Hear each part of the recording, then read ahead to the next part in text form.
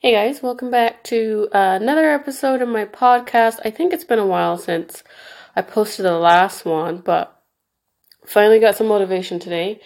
I did a sim lab at work, and one of the scenarios was a patient who came in with a type A dissection, or you might know it as a type A aortic aneurysm. So I just kind of wanted to go back and review aortic aneurysms, or you might know them as aortic dissections. We do get a couple of them at my hospital just because I guess our hospital specialty is hospital. Our hospital specialty is hospital. Our hospital specialty is vascular surgery. So I wanted to go back and review for my sake, just so I can cement the information. And also I think other people would also enjoy just me reviewing the disease and processes and things to consider nursing wise. I mean, the review of information can also be helpful to other people who aren't in nursing, who might be not really physicians, because it's not as detailed as what sort of algorithm the physicians might go through in terms of how they view it, but it's still information about the disease that could help people more than nursing. So if you're a nursing student, if you're a nurse, or you're just really interested in learning about health topics or diseases, welcome. So I will start with basically a general overview. So an aortic aneurysm, I guess I'll go by aneurysm, but I also mean dissection because either or can be used. So the overview is it is an abnormal widening can be an abnormal widening of the ascending, the transverse, or the descending part of the aorta. And it's usually when there's a dilation of more than 50% of the aorta's normal diameter in a given segment. So the forms that it can basically,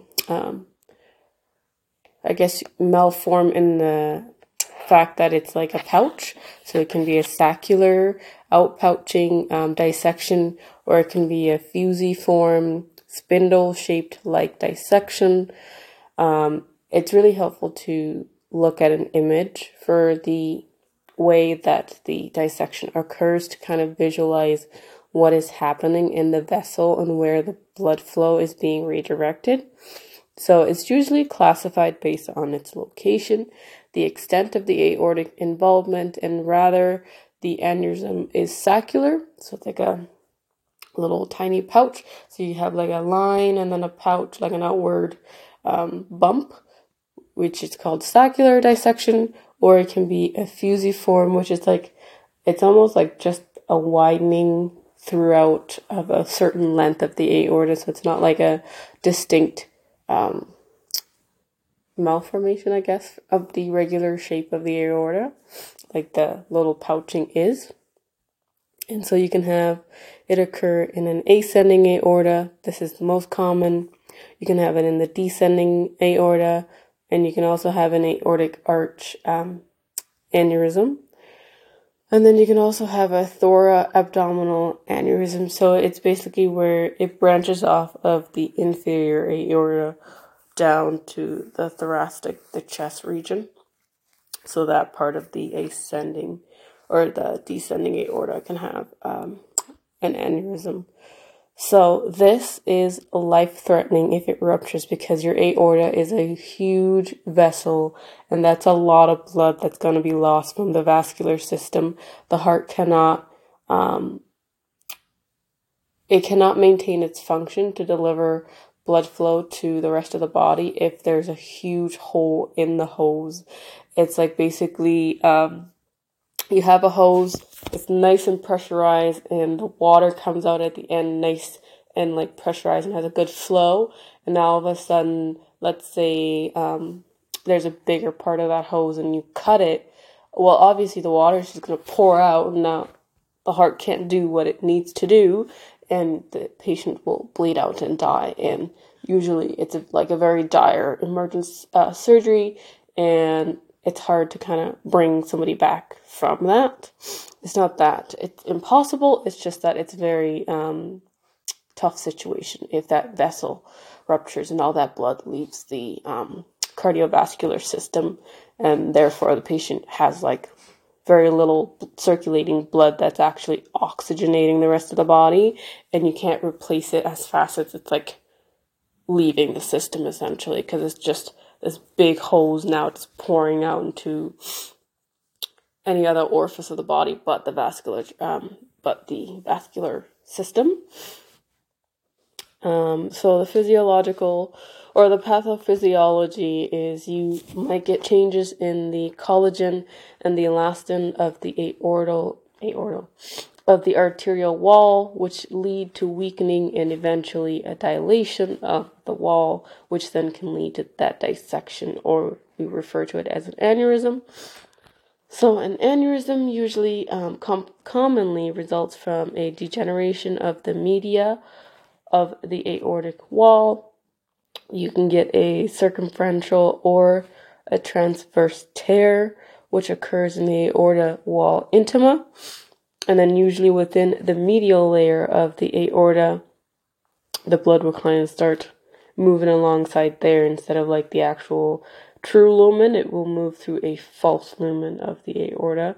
So it's not really like inside the vessel, it's like inside the layers of the vessel, if that makes sense.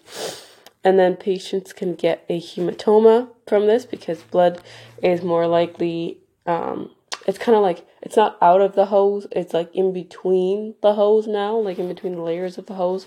So that's not a normal structure for the blood flow to be going, so they're more at risk for actually forming blood clots, and those blood clots can be dislodged into other parts of the body, so they can get like a PE, they can get a stroke from it, or they can even get like a cardiac arrest, because like then that clot travels and finds like a small vessel and then gets stuck, and then it causes blood flow to cease and ischemia to happen, and then damage can start happening from that. So causes, atherosclerosis is a major factor. Bacterial infections can be a cause, usually at the atherosclerotic plague, that puts the patient at risk for the bacterial infection, and then also puts them at risk for an aortic dissection. Blunt chest trauma can be a cause of aortic dissection. Coarctation of the aorta. Marfan syndrome is a cause. If a patient has Marfan syndrome, they're more at risk for it, just because of the way that the tissues of the bodies aren't as strong as they are with someone who doesn't have Marfan syndrome, and it puts them more at risk for like weakening of those tissues and then possibly a dissection.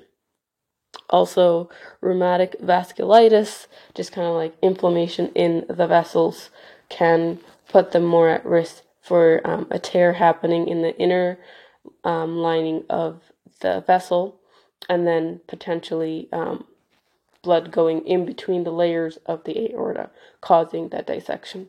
I guess I'm going to start going by dissection because in the beginning I said I was going to go by aneurysm, but my brain wants to say dissection. And then also syphilis infection can be a cause of the aortic dissection. And then if they have congenital abnormalities, that can also be a cause of aortic dissection. So risk factors that the patient may have could be smoking cigarettes, hypertension, if they're an older age, if they have chronic obstructive pulmonary disease, that can put them at risk. If they're if they are a male gender, they can put them at risk. If they have a high body mass index, that can put them at risk. And also, genetic disorders can also put them at risk. And then, of course, complications of an aortic dissection can be aortic valve insufficiency.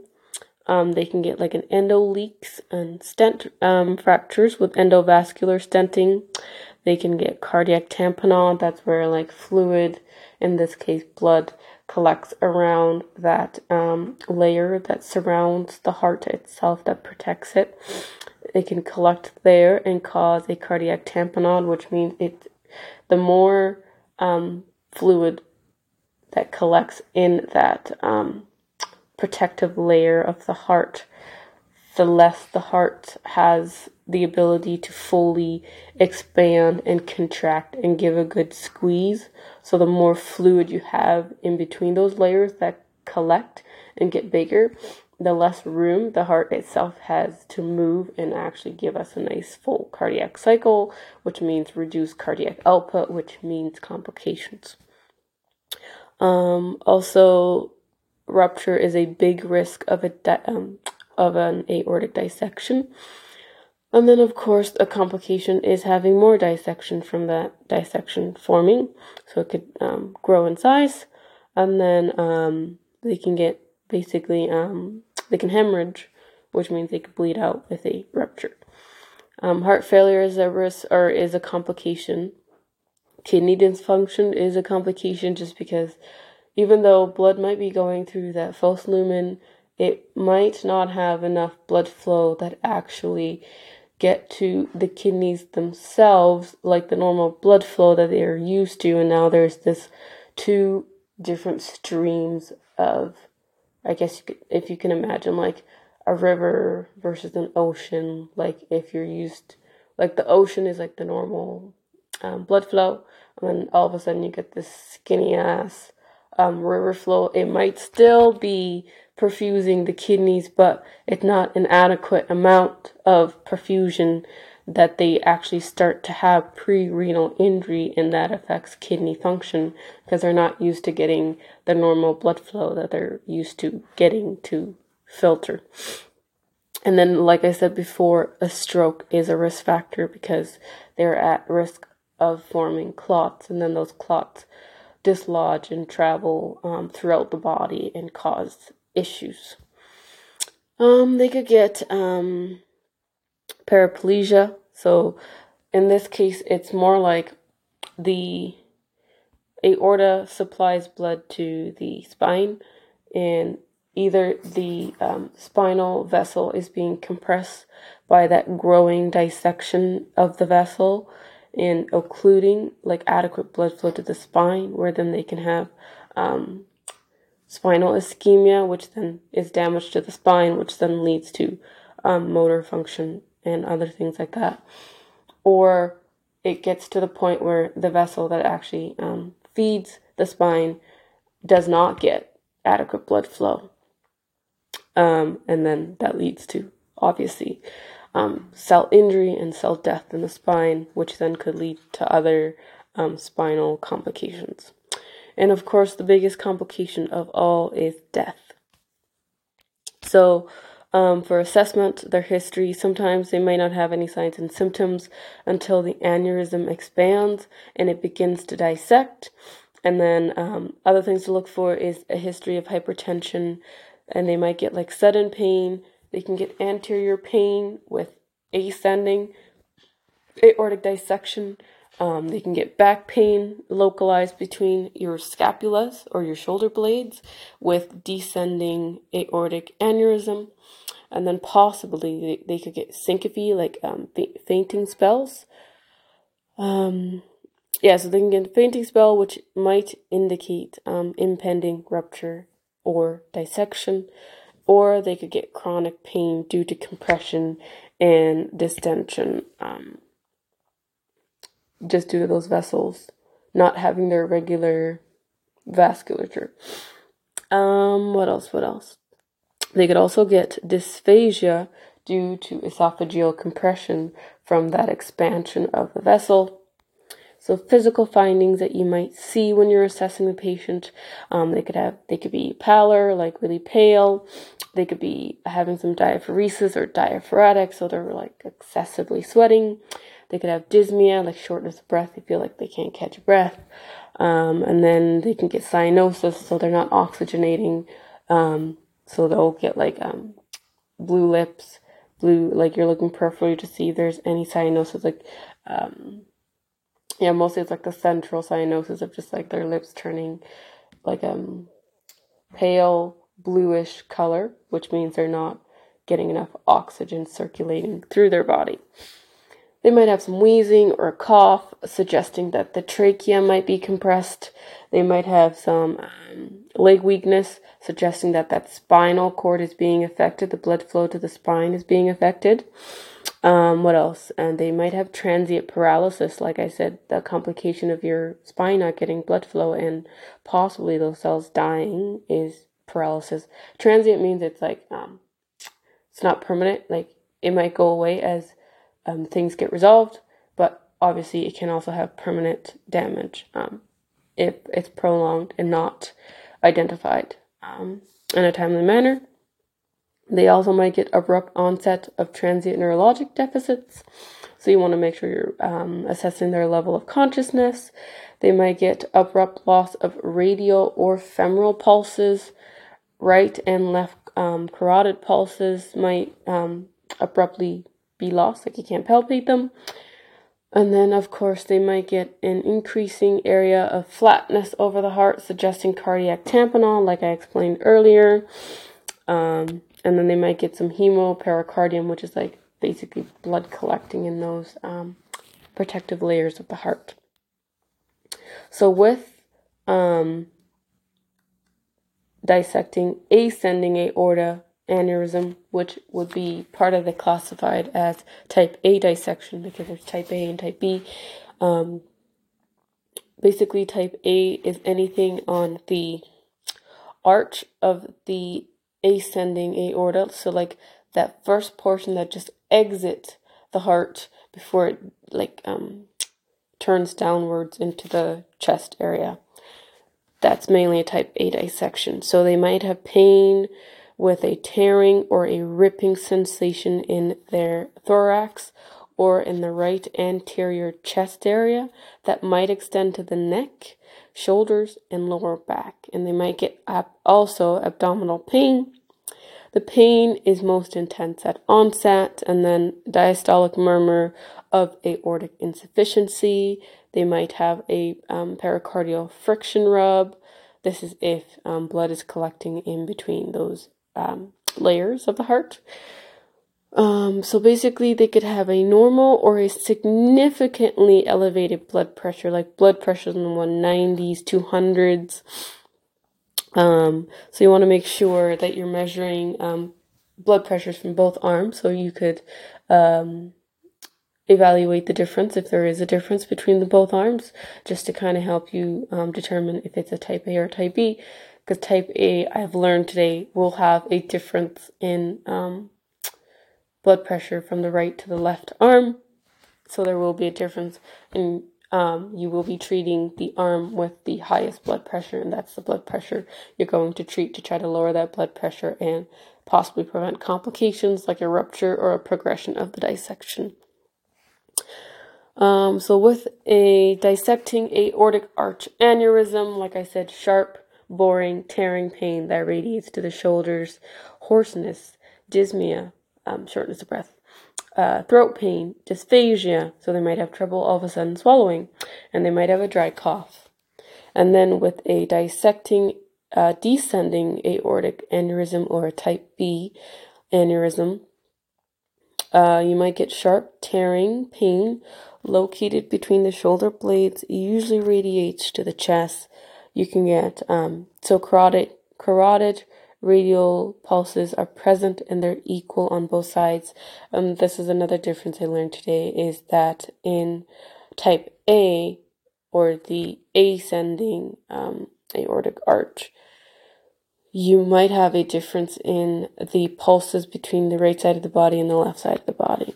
Whereas in type B, which is like the part of the aorta that turns downward all the way down to your abdominal cavity, you will have a equal pulses throughout. Like you won't get a difference in between.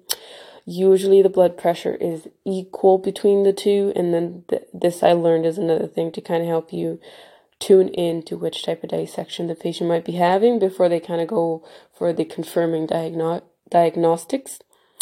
And then they might have possible bilateral crackles or wheezes, bronchi if pulmonary edema is present.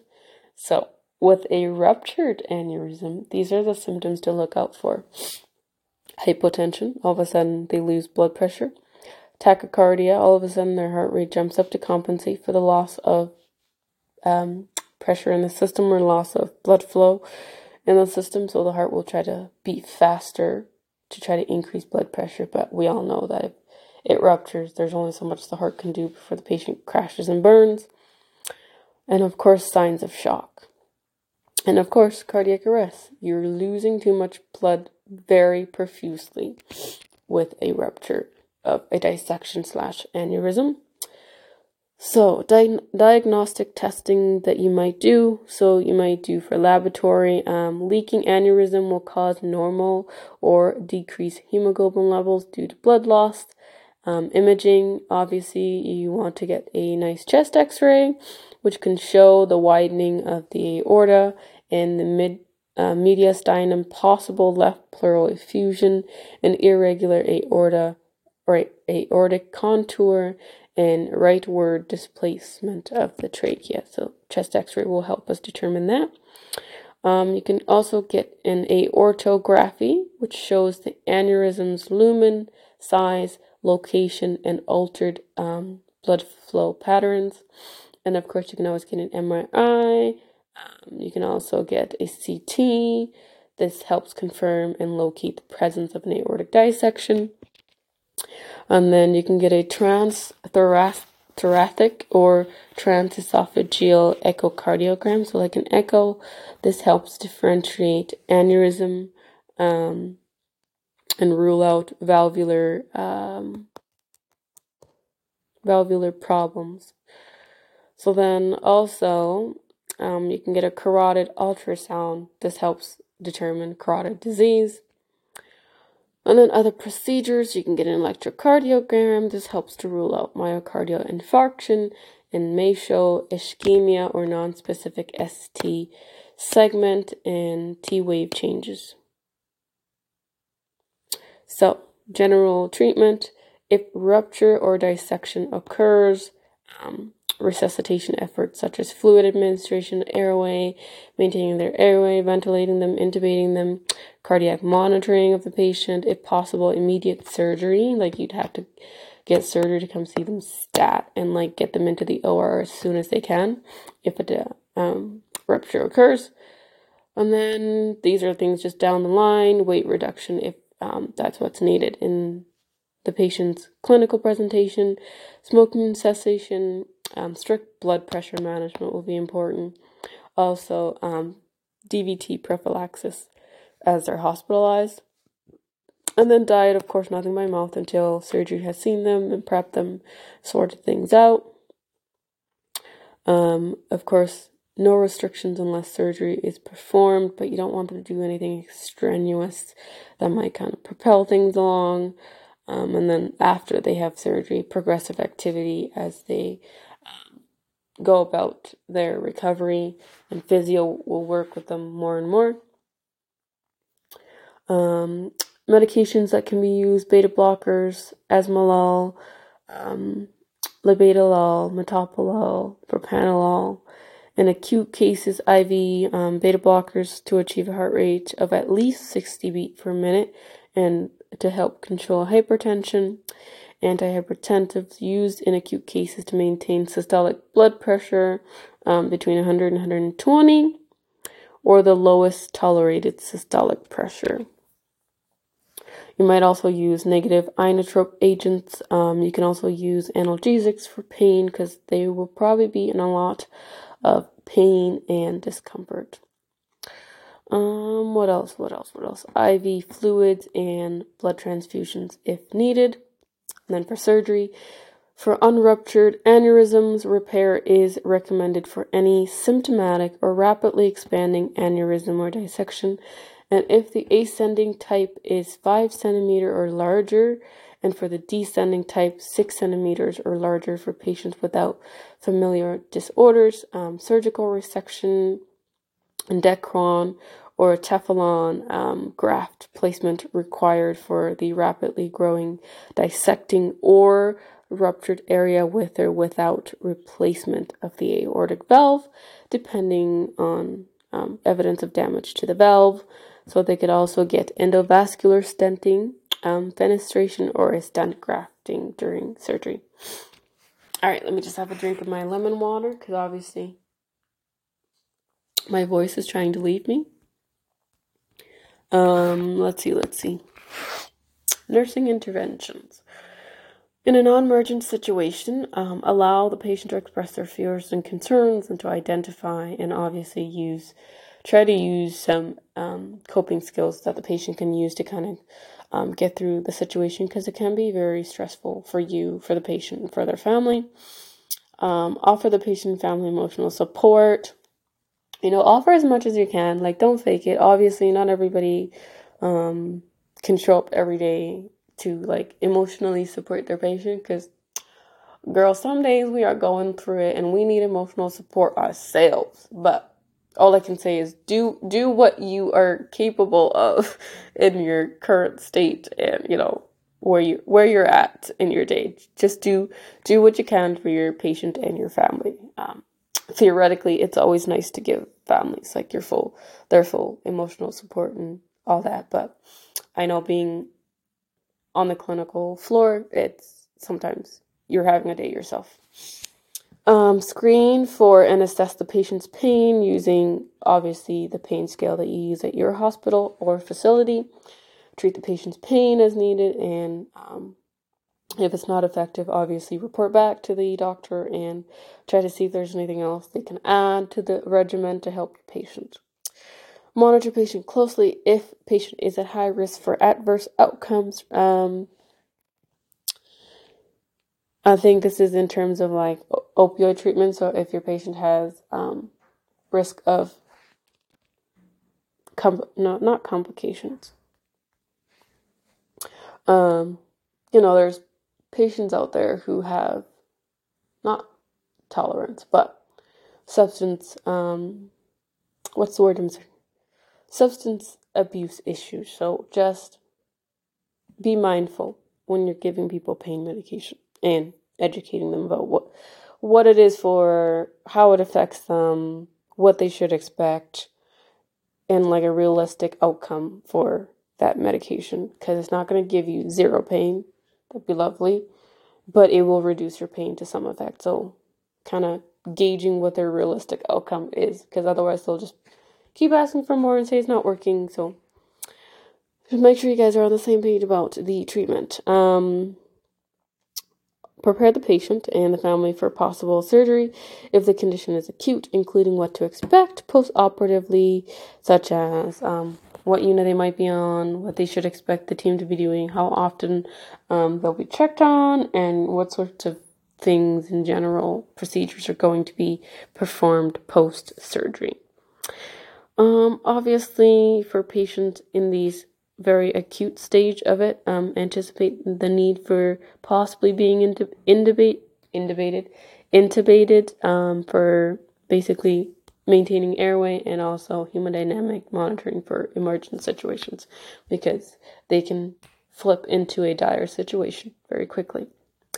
If the aneurysm is dissecting or ruptures, obviously you should have like an IV access as soon as you receive these sort of patients, just because or if any patient, but particularly these patients, because they are very, very delicate, and it's a dire situation out here. You don't want them without IV access and then shit hits the fan.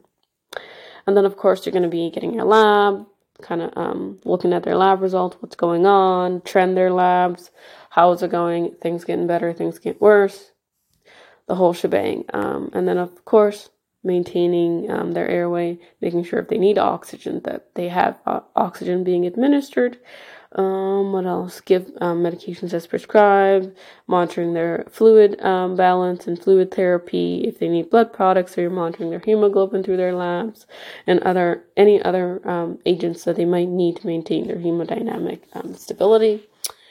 And then, of course, explain all treatments and activities to the patient and family as you're providing it. After a patient has gone through an aneurysm or a dissection repair, you're assessing hemodynamic status very closely Continuous cardiac monitoring. Usually these patients will be in critical care afterwards. Hemodynamic monitoring as indicated. After ascending aortic dissection repair, monitor for signs of coronary ischemia. So you want to make sure that heart's getting a good blood flow and that it's not having lack of blood flow, because that could lead to problems for the heart. You're evaluating their chest tube function. Note the amount and characteristics of drainage if they have a chest tube in place. Evaluate hourly urine output, and then also make sure you're obtaining their daily weight. Check their skin turgor, how their skin's looking, if there's any deterioration in the skin, looking at their mucous membranes for signs and symptoms of dehydration. Of course, giving IV fluids as appropriate, medications as ordered, maintaining that IV patency, making sure all your IVs are working and functioning, and, they're not like hanging on by a thread and about to fall off. Sometimes, some days you get one of those. Inspect the surgical site dressing, incisional area for signs and symptoms of infection. After an endovascular repair, inspect the groin area for signs and symptoms of infection, hematoma formation. Perform surgical site care according to your facility guidelines. Check peripheral neurovascular status. Monitor for neurological status. And then for signs of paraplegia, paraparesis after an arch, descending, and thoraabdominal aortic aneurysm / dissection repair. Apply, of course, if they do SCDs, apply their anti-embolic stockings or SCDs. Auscultate, obviously, you're going to be doing your head to toes, and you're going to be listening to their heart sounds, their lung sounds, their abdominal sounds, their bowel sounds, the whole shebang. Your whole head to toe. You got to get it all in. Maintain blood pressure in the prescribed range, using fluids and prescribed medications to kind of keep them within that safe range, prevent complications from happening. Assess the patient pain and give medication as prescribed. And then obviously making sure that their vitals are stabilized. Encouraging the patient to kind of turn themselves every 2 hours if they're able. And if they're not, then you'll be doing their turning so that they don't get pressure bed sores or pressure ulcers. Encouraging them to do some deep breathing, and some nice coughs so that they don't get pneumonia and the lungs are not stationary and they don't get complications from being stationary. What else? What else can I tell you? Of course, you always want to ambulate and mobilize your patients as soon as possible. Sometimes it's not possible due to pain, due to the patient not feeling well, but just encouraging and advocating to your patient, for them to get moving as soon as they're able and as soon as they can, because it will speed up their recovery. Monitoring vital signs, hemodynamics, chest tube drainage if they have chest tube, heart and lung sounds, lab results, distal pulses, level of consciousness, pain level and pain management effectiveness, signs of infection, IV therapy in and out, surgical site, skin integrity, of course, depression and anxiety. And that is it for aortic dissection / aortic aneurysms. I hope you guys enjoyed that. It was very educational sim lab that I had today, so just wanted to kind of go back and look at it again, cement it in my brain, and hopefully you guys find it helpful. So, all right. We'll see you on the next one.